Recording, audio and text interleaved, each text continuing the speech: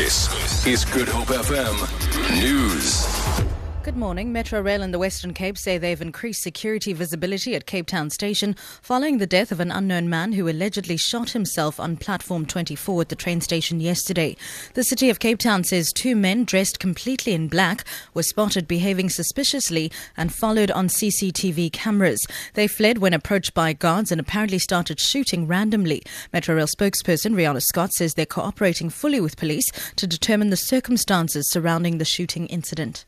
Until we know specifically what the motive behind the shooting is, it's difficult to put specific interventions in place. But what we have done in the meantime is to increase the visibility and the number of security at Cape Town Station.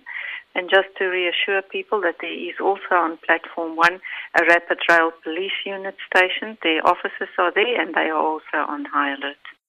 New Mineral Resources Minister Nomsebenzi Zwane has welcomed the end to the strike in the coal mining sector. The National Union of Mine Workers and the Chamber of Mines signed a landmark 2-year agreement yesterday that ended the week-long strike. It would see the lowest paid workers receive wage increases of between 5.5 and 7.5% over the next 2 years. The retirement age for workers was also extended from 60 to 63. Zwane has urged all parties currently in wage negotiations to conclude agreements that are beneficial to all parties in the long run and that will make a positive contribution to the country's economy.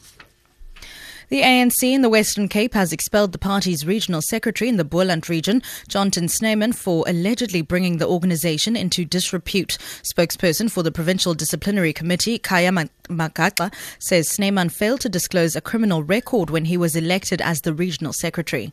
Comrade Jonathan Snyman was found guilty by the court of law of fraud and corruption. The constitution of the ANC is directive in relation to that any member of the ANC who has not informed the conference actually cannot stand for the election on the basis that he has this case. On those bases, therefore, he was found to have put the ANC in disrepute.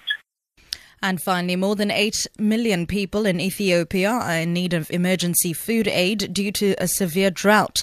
The United Nations says this is more than double of the amount of people who needed help 2 months ago. Hundreds of thousands of children are severely malnourished and many livestock have died during 2 seasons of failed rains. For Good Hope FM News, I'm Sibs Matiela.